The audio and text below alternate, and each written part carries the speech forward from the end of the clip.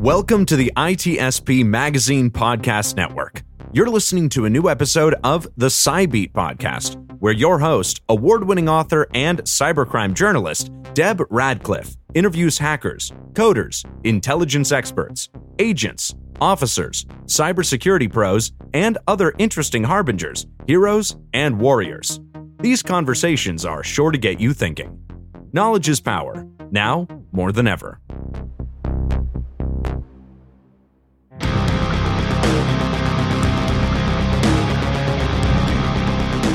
Hello, I'm Deb Radcliffe, host of the SciBeat, part of ITSP Magazine at the intersection of technology, cybersecurity, and society. Thanks for tuning in. In this podcast, we're speaking with Richard Thiem, who has been speaking and writing about security and intelligence, UFOs, and now a spy novel, along with other edgy issues for 30 years. Before that, as a clergyman, he actually listened to other secrets for another 20 years. As he says about his latest book, Mobius, quote, Mobius, a memoir, quote, is the least untruthful account he can give of the life of a professional spy. Welcome, Richard. Hello, how are you, Deb? Good. So Richard and I go way back in this industry. I think I met him 30 years ago when I was at one of my first hacker conferences ever. I remember the standing ovation you got from about 3,000 hackers in a packed session at DEF CON. And to me, it felt as if you were connected in a way to that community that I'd never seen before. It feels to me like you became sort of a priest to the hacker world, and I know many of them rely on you that way. Can you share with us some of those early days experiences you had with the hacker community and how it impacted you? Of course. The first one I went to was 1996. It was DEF CON 4, actually, but it was 26 years ago. I've been speaking there for 26 straight years. Someone made a pie chart of how long different people had spoken there, and I guess I was in the lead, and since I've continued to speak every year, it's a lead you don't give up until, like Serena Williams, somebody comes along and beats you. But it's been an incredibly important part of my life. At that first HackerCon, I felt like I was home. I understood who was around me, and they got it. A mutual friend of ours, Kim Zetter, the journalist, said that what she got when she first heard me speak at DEF CON was how much I respected them and that they got that. And these were, at that time, young people. They weren't billionaires yet or millionaires. The industry wasn't a multi-billion-dollar industry. Hacking was very much on the edge, and a lot of the activity was of necessity illegal, and none of us really cared because we saw that the paradigm was changing and that what had been illegal was going to morph, as it does when the context of an entire society is altered, as the technologies were altering our society. The only way to get on in those days, to get to the internet in the early 90s, was to hack on. Young people didn't have endless bandwidth. They didn't have endless storage facilities like we do now. It wasn't all free or available for the taking. You had to go through your university server. You had to hack. And so you had to learn how to hack. And when you did that, you learned all sorts of other things, but you also discovered that you were attracted to that process and that activity because you loved the challenge of encountering a complex system that could be made to do things even its own makers or inventors hadn't conceived or thought about it being made to do. I loved them. It's really that basic. I love the people I met there. And that was also the place I connected with people from the CIA and from NSA. Some were undercover. Those were the days when Spot the Fed was a real game. I was going to bring that up. I remember the Spot the Fed sessions. I even participated in them. They were fun. Yeah, my friend Ken Olthoff, I think, was the first Fed spotted. And Ken actually became one of the closest friends I've ever had. We just became so close. And when he died, suddenly sitting in a chair watching television at 57, it was crushing. It was devastating to me because we talked about everything. And other people I met there also from the agencies became very close friends. And you mentioned being a priest. I had been a priest for about 20 years, and I became that because that's what I naturally was prone to do. I mean, I was empathetic, sympathetic, understanding, and I wasn't aggressively in pursuit of money. And that was suitable for that task. So I brought the native skills or abilities to being a clergyman, but you do it for 20 years, you get better. You learn what to do and what not to do. You learn how to use those native skills. And that's what attracted a number of the people in the intelligence community as well as the security community. A number of them didn't have anyone else they could talk to about the things that burdened them or things they wanted to explore. And so I became very close to people, especially from NSA, and subsequently worked with them in a variety of ways in that world, as well as serving as a confidant to a number of them. Mm-hmm. So it was just a win-win-win all around for me. I love the hackers. I grew with the con. I learned from them. It was just magical. It all goes back to Jeff Moss, who when I wrote to him, he said, "Yep." He said, "I'm looking for experiences, by the way, about how DevCon impacted us in terms of." I felt the same way about the hackers that you do. And I also made tons of law enforcement and three-letter agency connections there as a journalist. So we have a parallel story going on about the same time frame too. Okay, didn't mean to interrupt. What about Jeff Moss and you? Oh, I was just saying that he put out an email saying, I need a keynoter for DEF CON 4. And I wrote to him and he said, all right, we'll try it. And part of his genius was he gave people a platform. Obviously, thousands of people, goons and all. And if you did it again the next year. And if you didn't do well at it, you didn't do it again. And that was his genius. He said, yeah, you can keynote. If I hadn't done it well, I would not have been back as a speaker every year. And you, as a journalist, brought a lot of those same skills. It's one of the reasons we connected with understanding and empathy. You had to present yourself to people so that in relationship with them, they did not feel exploited, but felt comfortable sharing with you the data and the details, both their life and work, that you needed in order to learn and grow as a journalist covering that complex scene. And you did that so successfully for all these years. And going back to Jeff Moss and your speaking experience, I know that every session you've done there has been standing room only, and we're talking those rooms can fit thousands of people.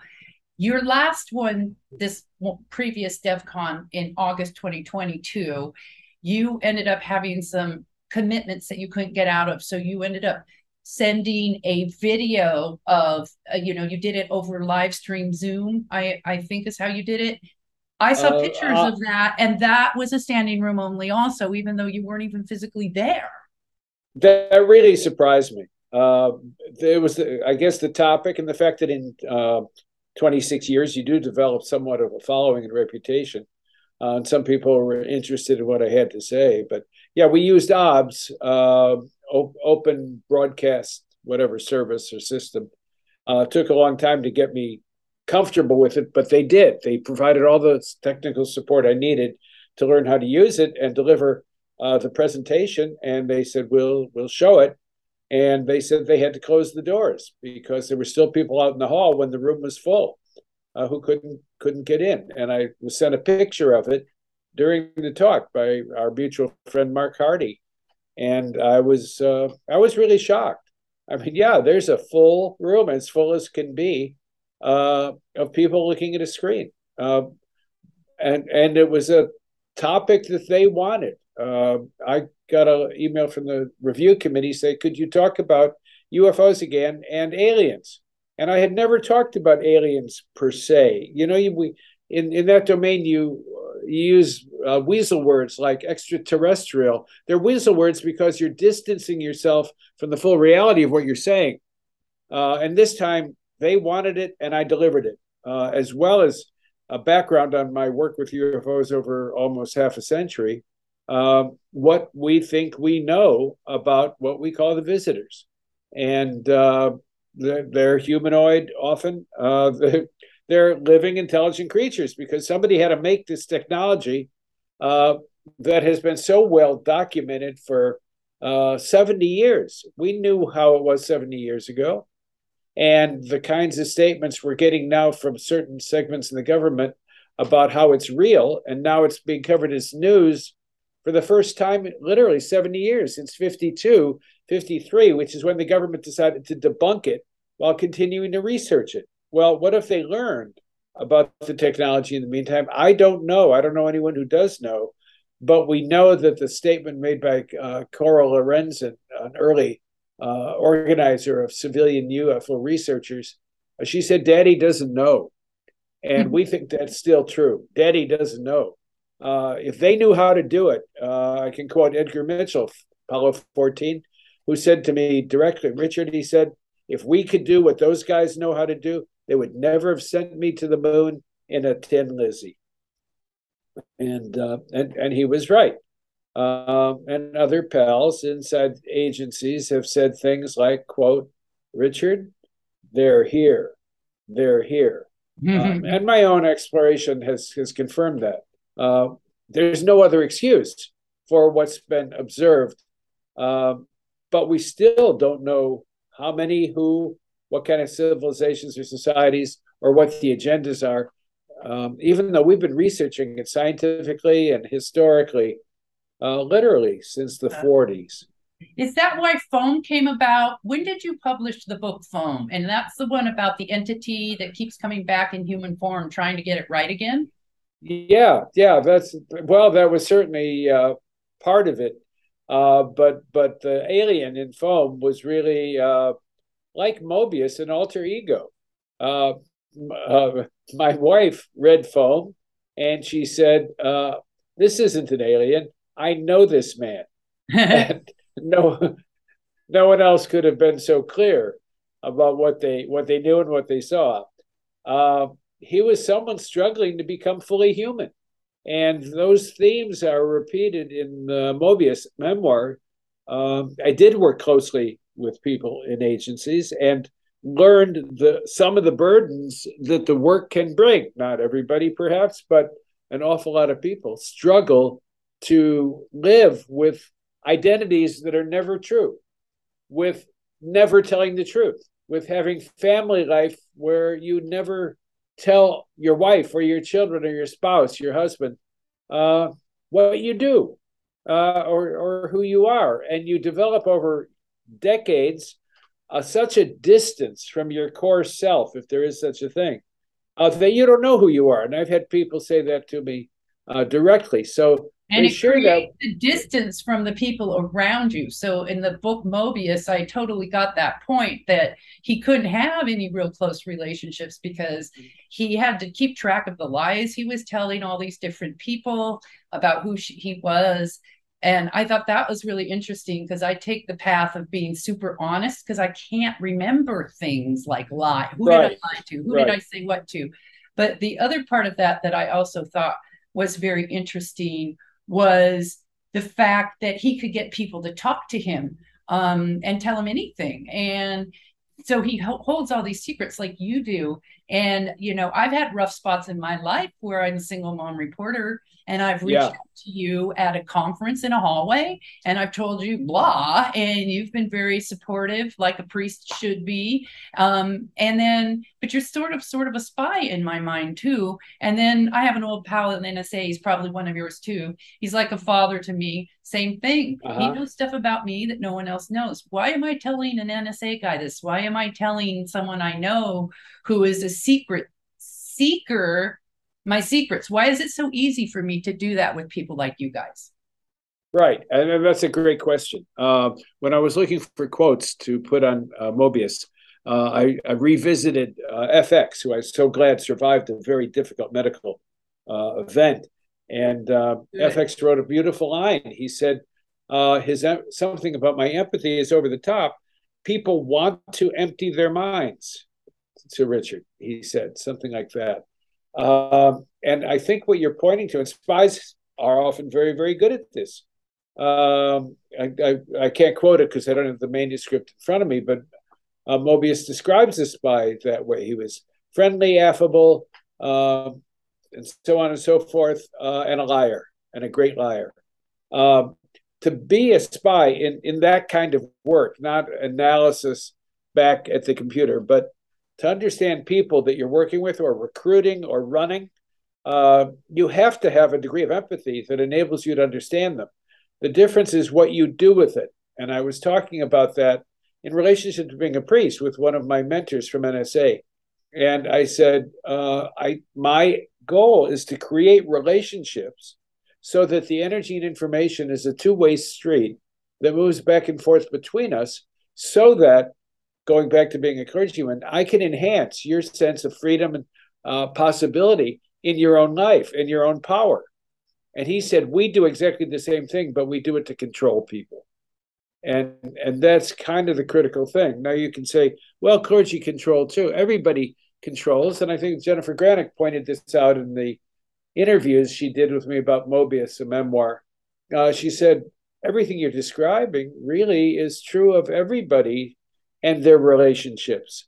Nobody discloses everything. Everybody holds something back. Everybody presents a persona.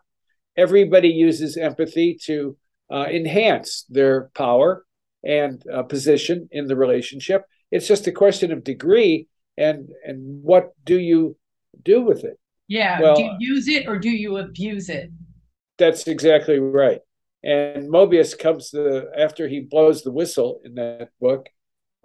He says he's done nothing but use and abuse and exploit people. And I'm waiting for paper to come to the printer so I can get out the sequel, which is finished, called The Mobius Vector. Awesome. You and I are both on book 2 of our series, by the way. Mine's also, I'm waiting for it to come back from layout right now myself. Yeah. Well, if you have extra paper, let me know. My printer does not want to print it on white papers. It doesn't look good. We're going to wait. But he's at the mercy of the paper mills, and there's only one. He used to have 4 that he could go to.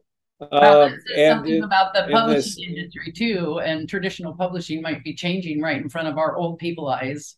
Right, that's right. Well, the big publishers get all the paper. They have long-term contracts and they buy in bulk, and that's why us little guys wait.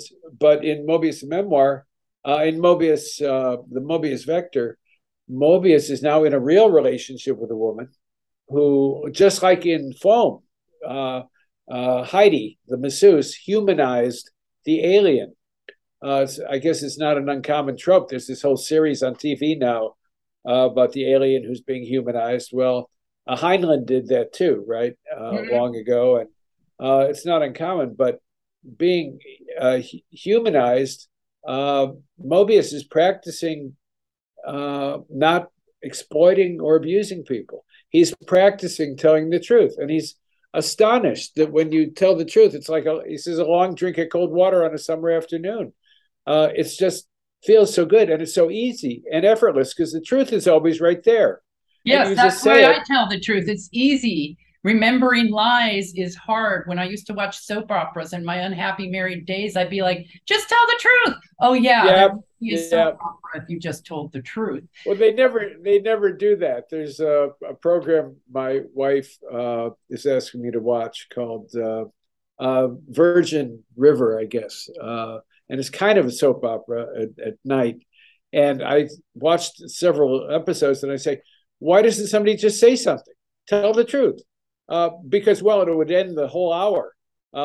So nobody comes clean in those things. They always hold it back. And my wife said, you don't understand. That's a very common thing for soap operas where you're shouting at the screen. Just tell them. Tell her. So, I want to go full circle here in this conversation.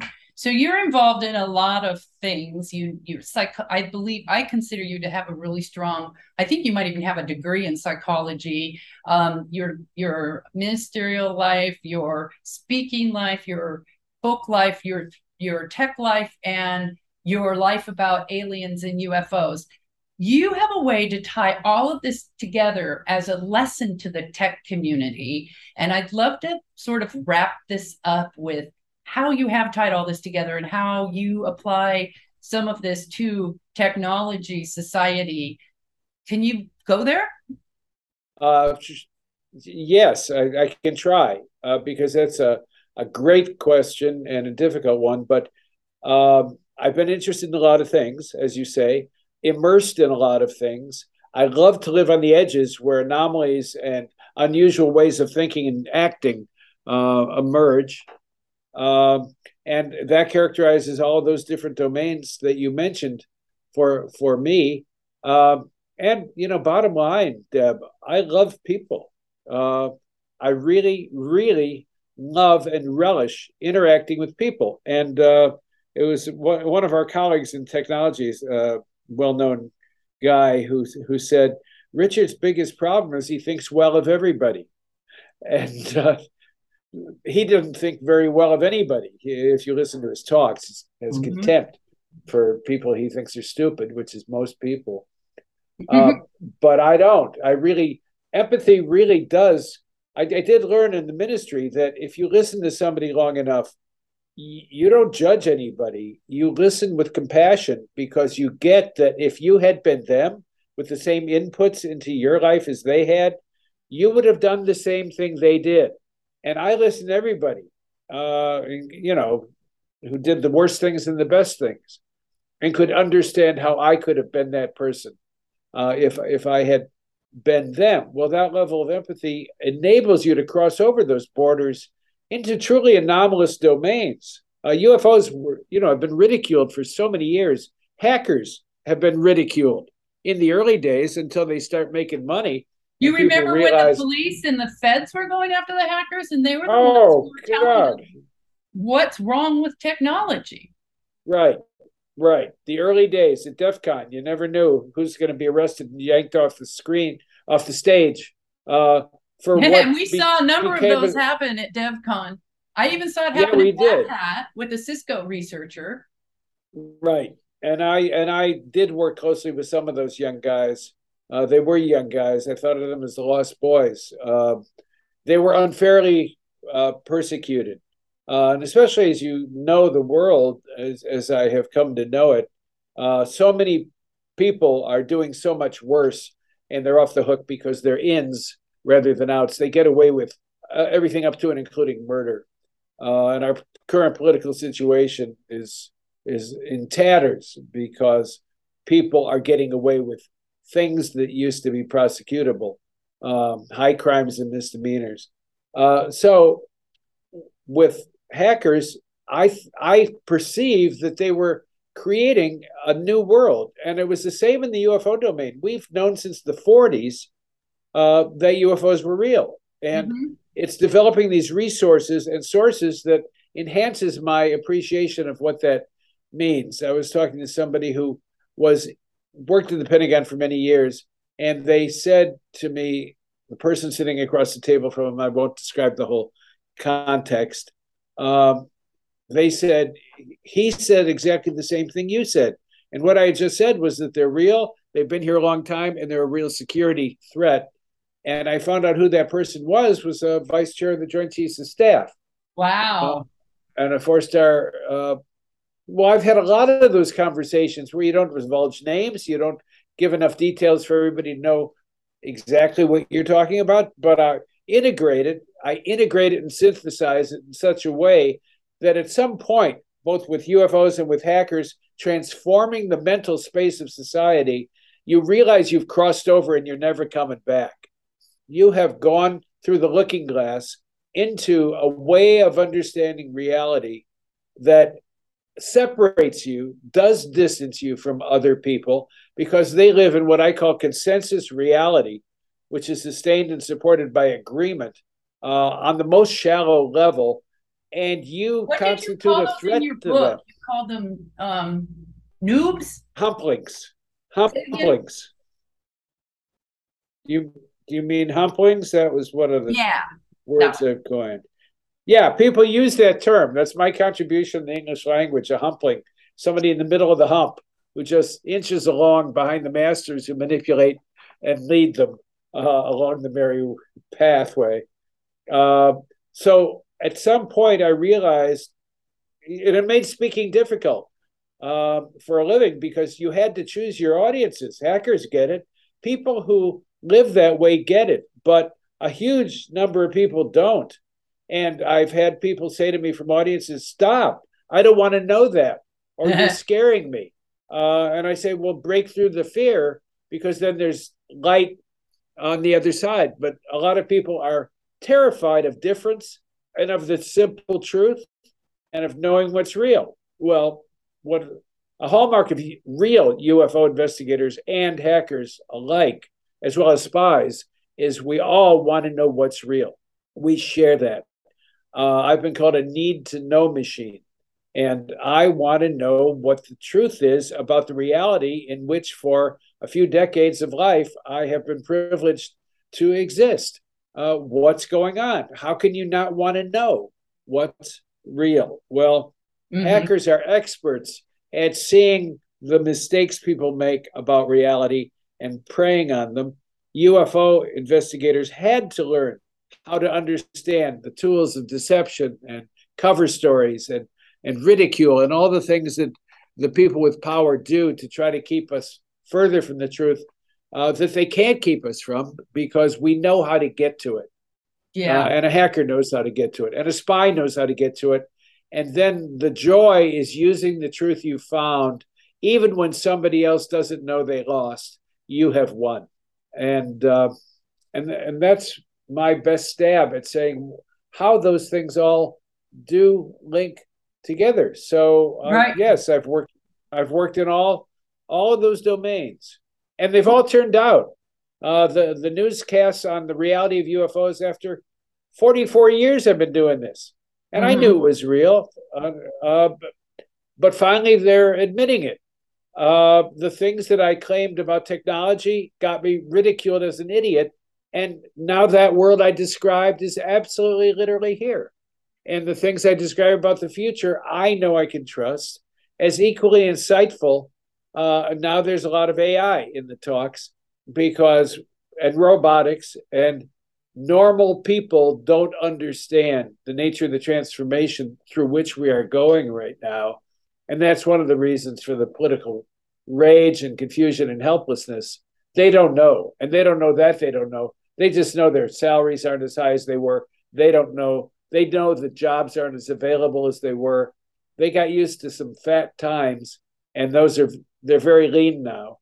But they don't understand why. And they're angry and resentful and looking for someone to blame. And that's why we're really on the cusp of a real dangerous time. I did a talk just yesterday that was to a group of older white males, and put it that way.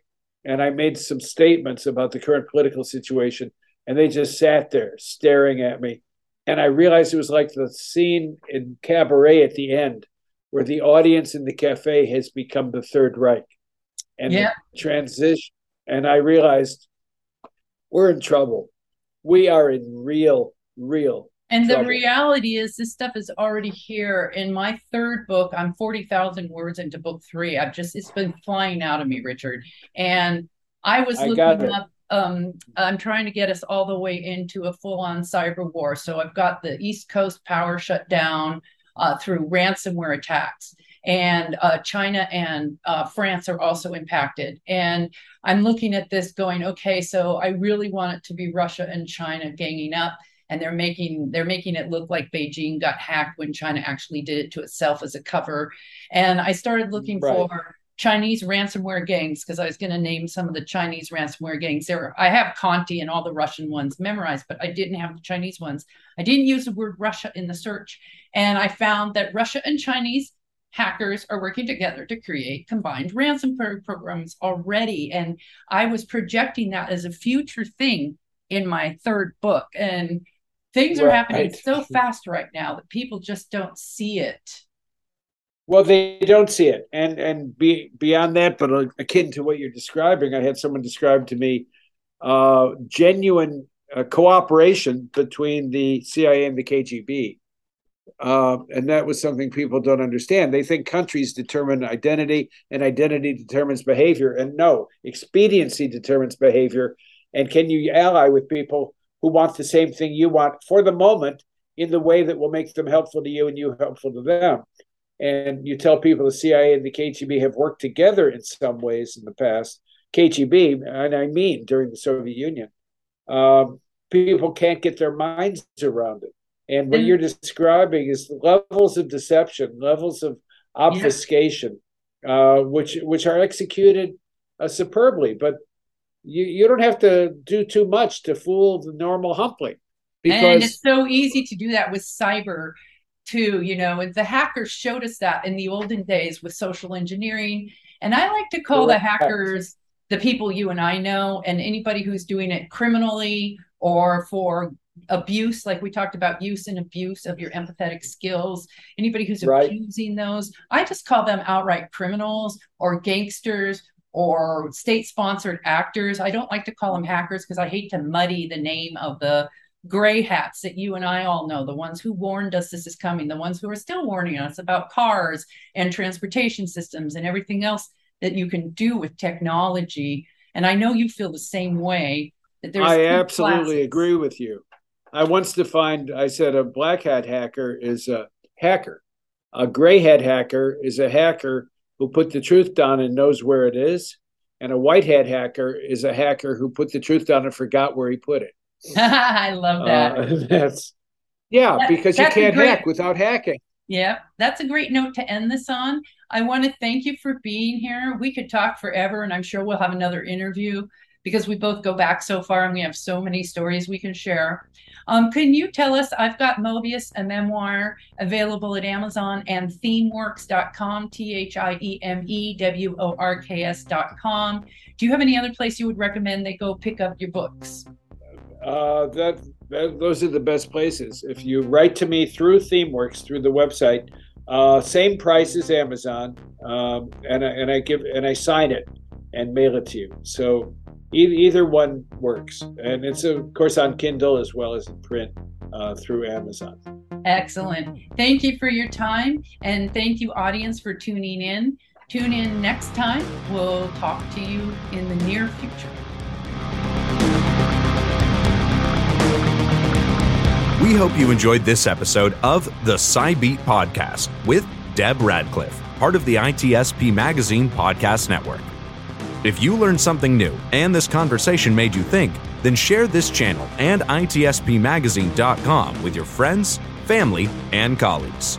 If you represent a company and wish to associate your brand with our conversations, sponsor one or more of our podcast channels. We hope you will come back for more stories and follow us on our journey.